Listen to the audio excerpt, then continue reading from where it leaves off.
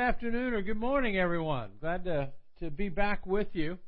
My name's Andy Hines. I'm here we're talking about a book by Dr. Richards, Taking the Limits Off of God. And it's part of it's the beginning of our teaching, kind of a series on how to thrive in Babylon under the changing Christian environment. We're talking about how to survive under Babylon. Last week, we talked about help my unbelief. Excuse me. And there were a couple of points that came up last week that I felt like I needed to go back over. One of the things that we talked about last week was healing. And I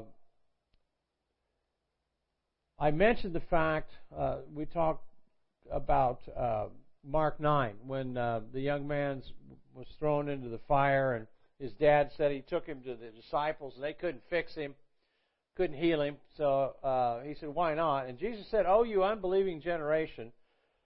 Then, of course, the young man was healed, and as we proceeded, later on, the disciples said, "Why couldn't we heal him?"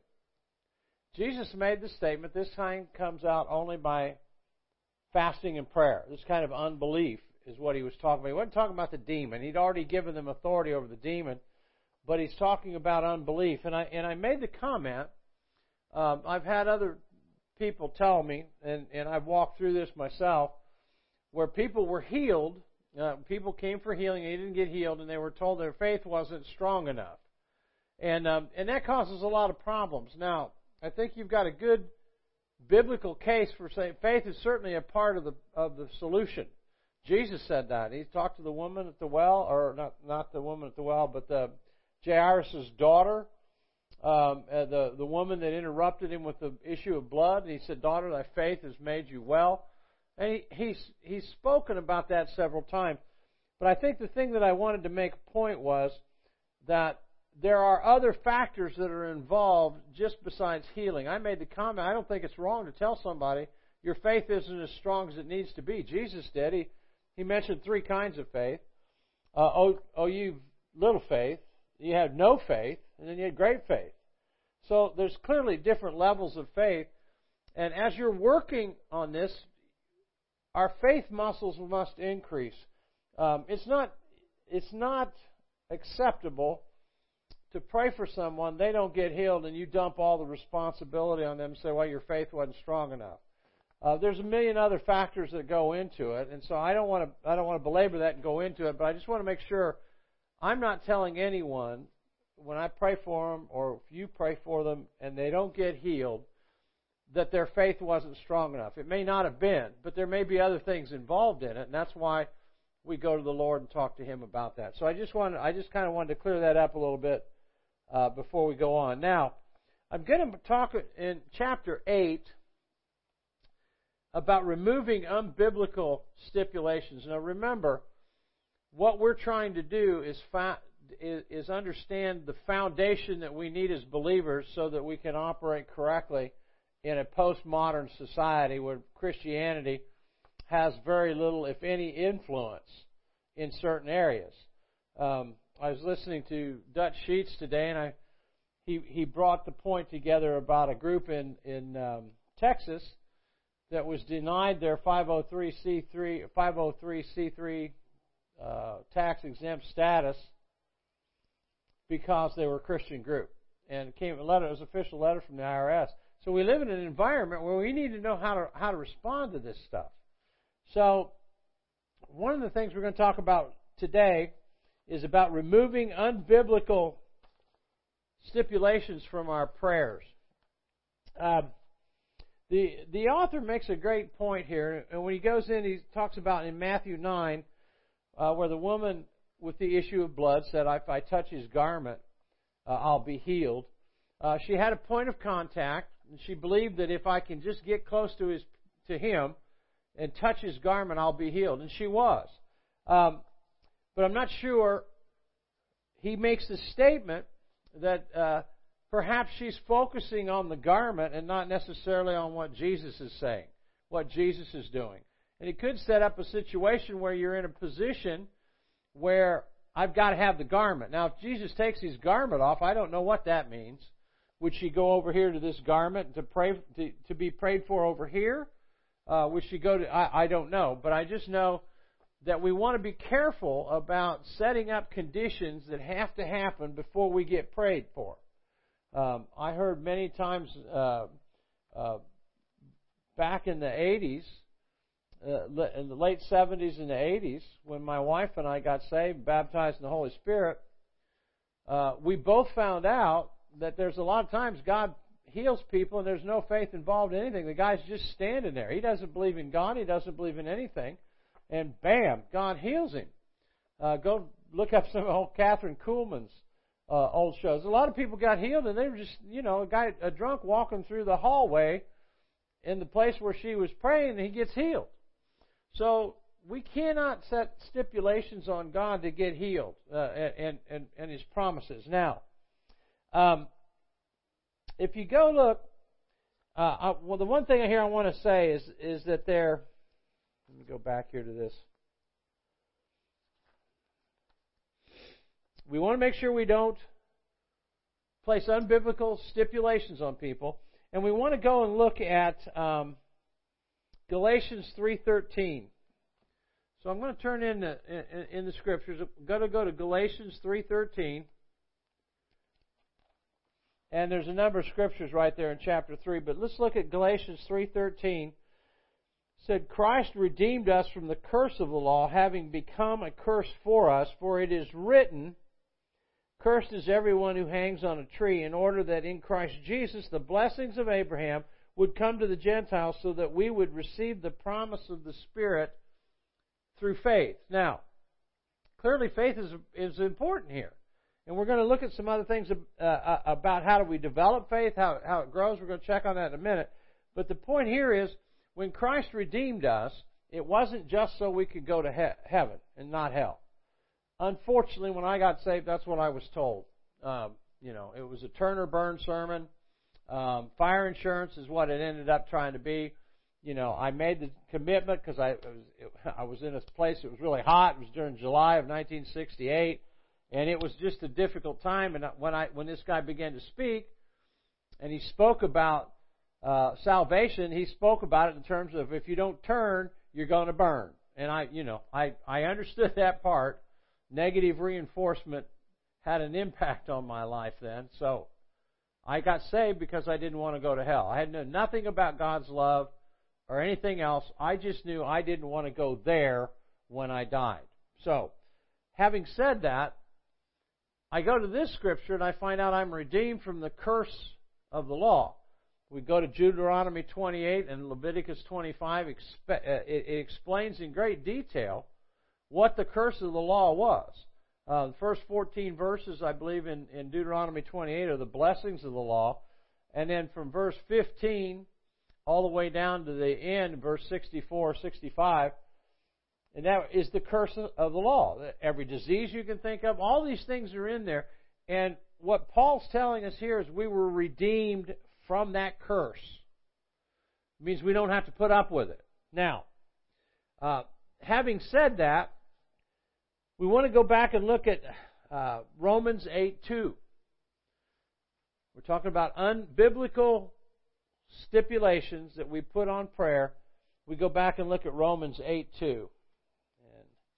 As I turn my new Bible here. For the law of the Spirit of life in Christ Jesus has set you free from the law of sin and death.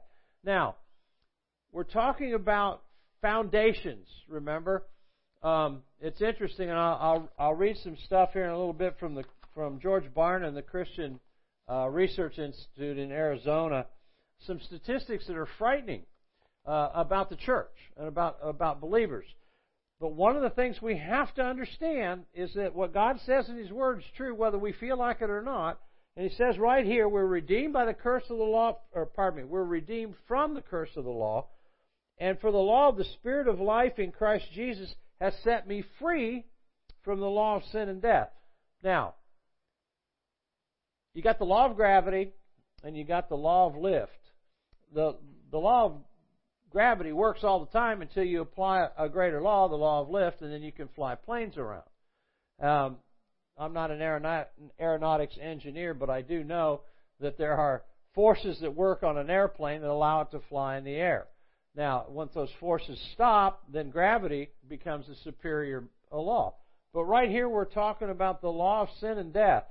The law of sin and death has been superseded by the law of the Spirit of life in Christ Jesus. He's given us Zoe, as we spoke before. Zoe being the life that makes God God. Makes God God. Pardon me. Zoe is the life that makes God God. Okay, that's His life. Now, part of what we have to do is we have to understand, in order to operate in the world and have an impact on society, we have to look different than they do, and we have to act different than they do. We have to look like Jesus, and we have to act like Jesus. So, part of that is understanding exactly what has happened to us. We don't have to be dominated by the law of sin and death. We just don't have to do that. This is clear in the Word. It's clear in the Scriptures. And it's clear that if we operate on these scriptural principles, we don't have to be dominated by the enemy. Now, having said that, why are so many people dominated by the enemy? Well, they're not spending a lot of time in the Word, for one thing. You cannot get to where you need to be able to operate in a post-Christian environment by getting a little devotional and reading a one-paragraph feel-good thing, and then read one scripture and a one-line prayer and check that off and say, I've done my religious duty for the day. That won't fly. That's that we've got too many people that do that now, and when they're asked tough questions or when they're put in difficult situations, they don't have a clue what they're talking about. So what we need to do is understand exactly what the Scriptures are saying about this. We are redeemed from the law of sin and death, and we've been redeemed from the curse. It's your responsibility to go back to Deuteronomy 28 and find out about what it is that you've been redeemed from.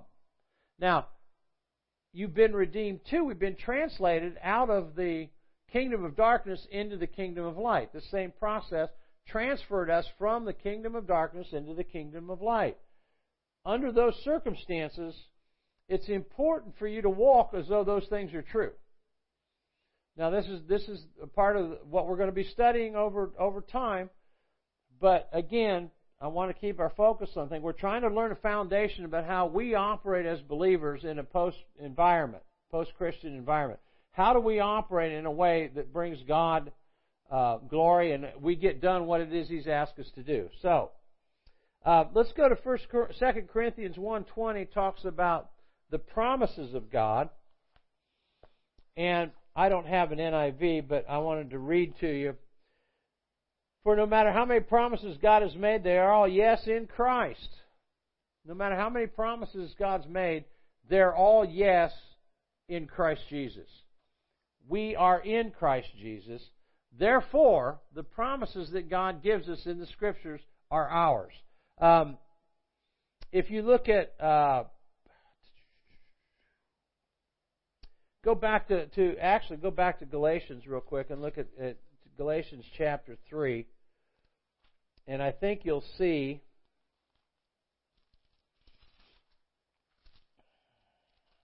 the end of it. Galatians chapter 3.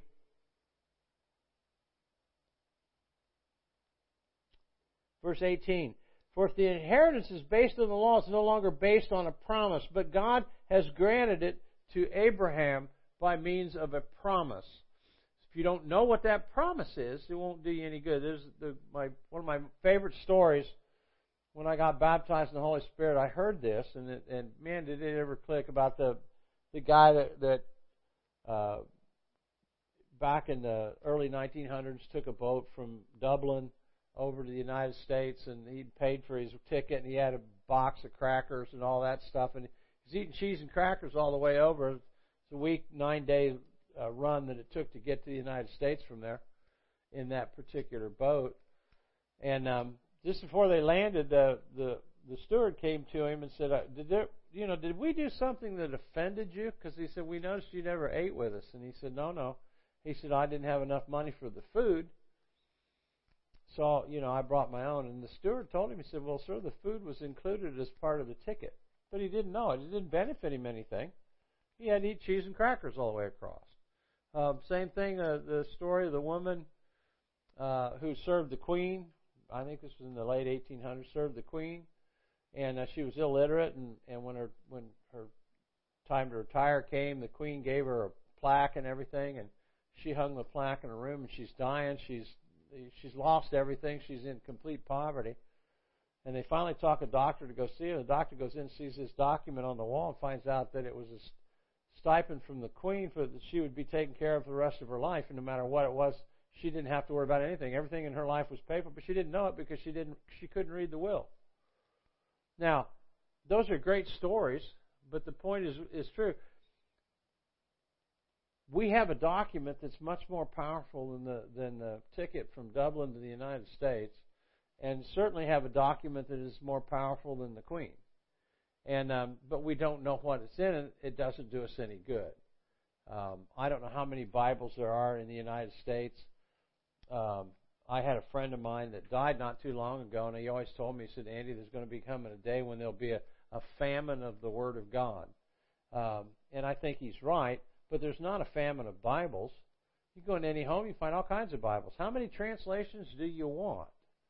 There's no reason not to find one that you cannot pour yourself into and let God minister to you through it. But anyway, if we don't know what's in the promises, they don't do us any good. Now, look at Romans chapter 10, verse 17. Romans 10:17 should be clear to everyone. But Romans 10:17 says this. So faith comes from hearing, and hearing by the word of Christ. Faith comes by hearing, not begging God. It doesn't say faith comes by begging God for more faith. It doesn't say faith comes by crying about it or wailing about it. It says faith comes by hearing, and hearing by the word of God. If you don't spend time, if this isn't your priority, if you don't spend time, if soccer practice and other things, which those things are okay, but if they interfere with your time in the Lord and your time in the Scriptures, then I guess if you need a promise from God to be fulfilled and you don't know what it is, you might as well go to the Premier League in the UK and see if they can help you, because they have as much chance of helping you as anybody else if you don't know the Word. Now, proceeding from that, you're only able to operate on the amount in faith in the amount of Word that you have in your heart. If you can't, the Holy Spirit said He'd speak to you. He'll show you things that are to come. He'll do all of these things. But if you don't have anything for Him to work with, He cannot help you. That's the bottom line. He simply cannot help you. Now,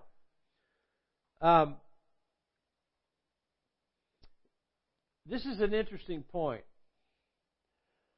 God is waiting for us. In fact, let me read this as I've got this written down. God is waiting for us to make a decision, and we must assume responsibility for what we believe.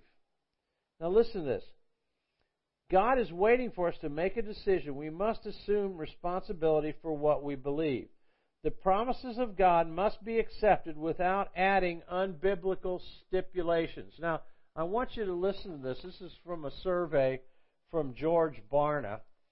And his questions are such that, I'm working on trying to find the questions, but he's got a series of questions that he uses to identify if someone has a biblical worldview.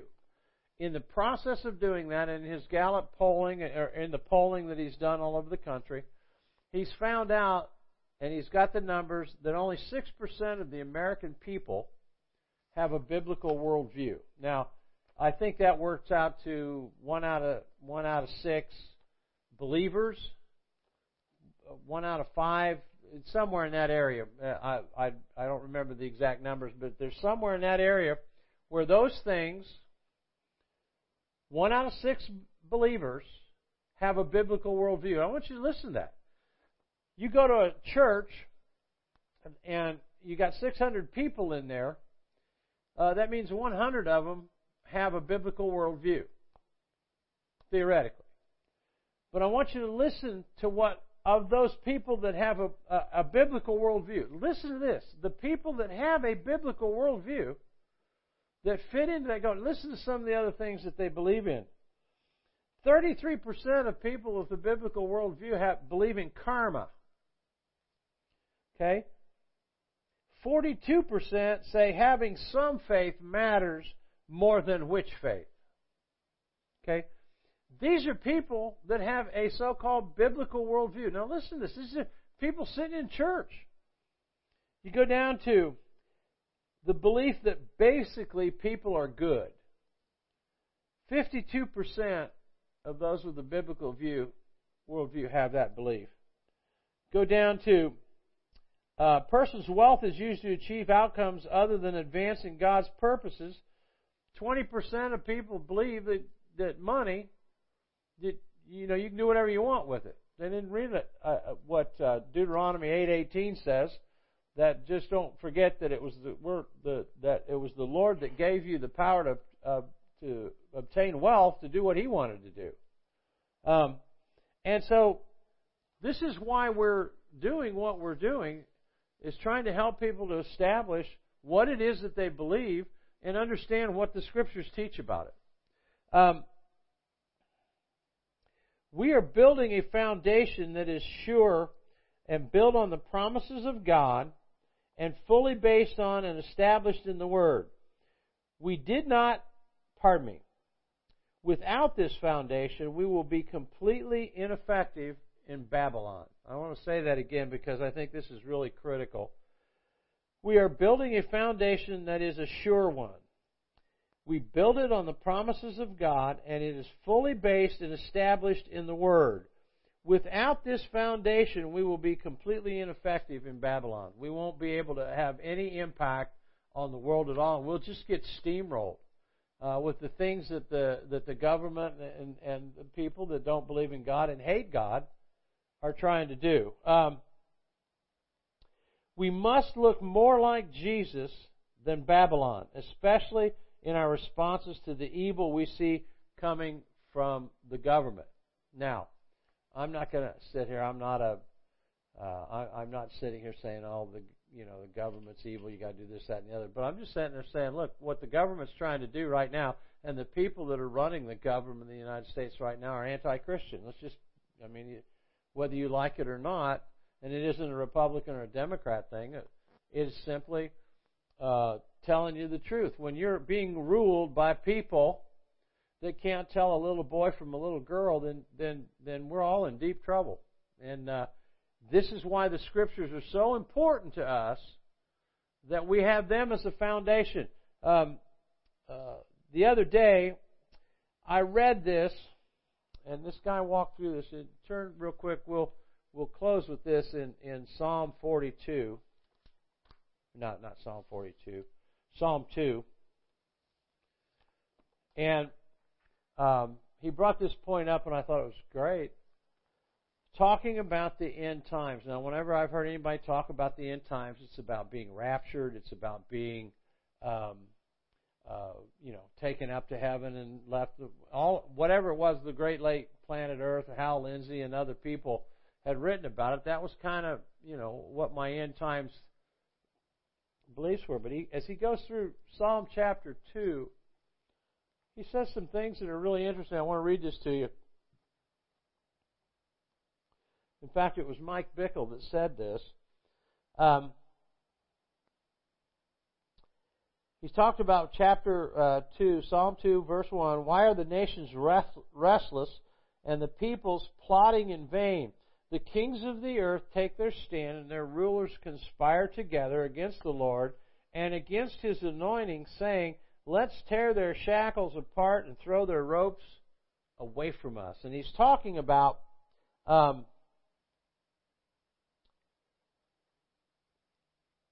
our point in dealing with people that think the Word of God is shackles. They think that's bondage. They want to break apart the bondage. That's why we're getting all this stuff, as unbelievable as it is, with the allowing men into women's restrooms and all the other crazy things that are going on. Right now, the one vote, one of the two major bills that were in Congress, H.R. 1 and H.R. 5, I think H.R. 1 about the election laws and everything went crashing in flames yesterday. That's a good thing. Now, but the point is that you have people that they're this close, the razor's close to having passed laws that make things that used to be, you wouldn't even have any dream about them being legal. No, they're very close to becoming legal. And if those things happen, then a lot of the things that the church does will become illegal. Now, if we don't know how to deal with that, if we don't know how to operate with what the Scriptures say in that, if we don't know what the Word says about that, if you can't pray and get a hold of God and work through that, then in this situation, you're not going to be very effective at all. You're not going to be very effective at all. And then my pastor's quick to point out in verse 4, though, says the Lord laughs at them. Well, He may be laughing at them, but we still have to live and operate successfully in this environment. Now, one of the other points that I think is very important here, what we do has an impact on the world around us. We know that. And so what I want us to try to do is I want us to be thinking about how can we as believers have such an impact on people. We can go back to Mark chapter 1 through 3 and understand what Jesus said there. As He went along, people just followed Him by crowds because of the things that He was doing. How do we put ourselves in a position where we can actually believe God to do the things that He said we could do? One last scripture, turn to Matthew chapter 10.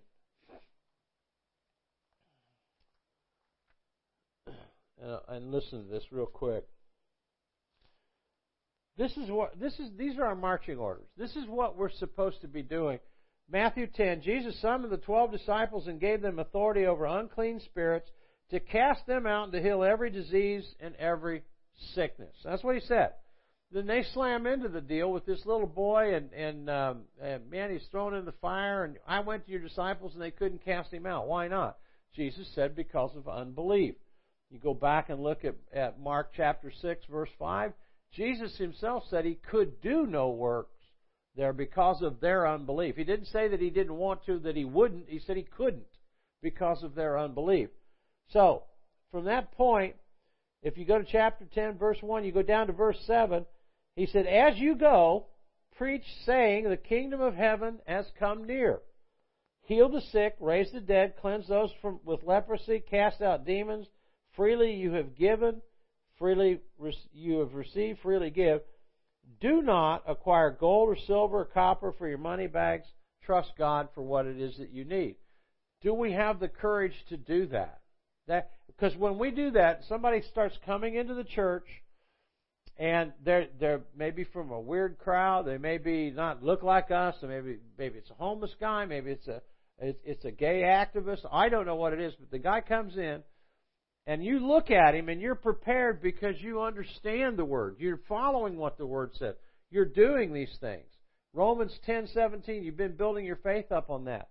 You find out the gifts of the Spirit become an operation, and you get a picture of someone laying in a bed or in a wheelchair, or someone that's really sick, and you ask this person, let me just ask you, is there somebody sick in your family?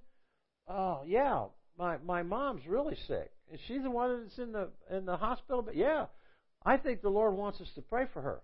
Then you pray for her. Then you trust. You don't say anything about the guy. You don't care what he looks like or anything else. You just pray for him. And when you do that, the guy comes back and he goes, man, Mom got healed. Well, he's going to go get other people and start bringing them. He's going to do the exact same thing that happened in Mark 1 through 3. These things happen. People follow along. So I'm going to go ahead and pray. And let's trust the Lord to pull this all together for us. And Father, we thank You for today. We ask You, Father, that You would give us courage and strength and help us to walk in this path so that we can do the things that you said we could do. We can accomplish the things that you sent us to do, and we can learn how to love other people the way you do. And we thank you for it in Jesus' name. See y'all later.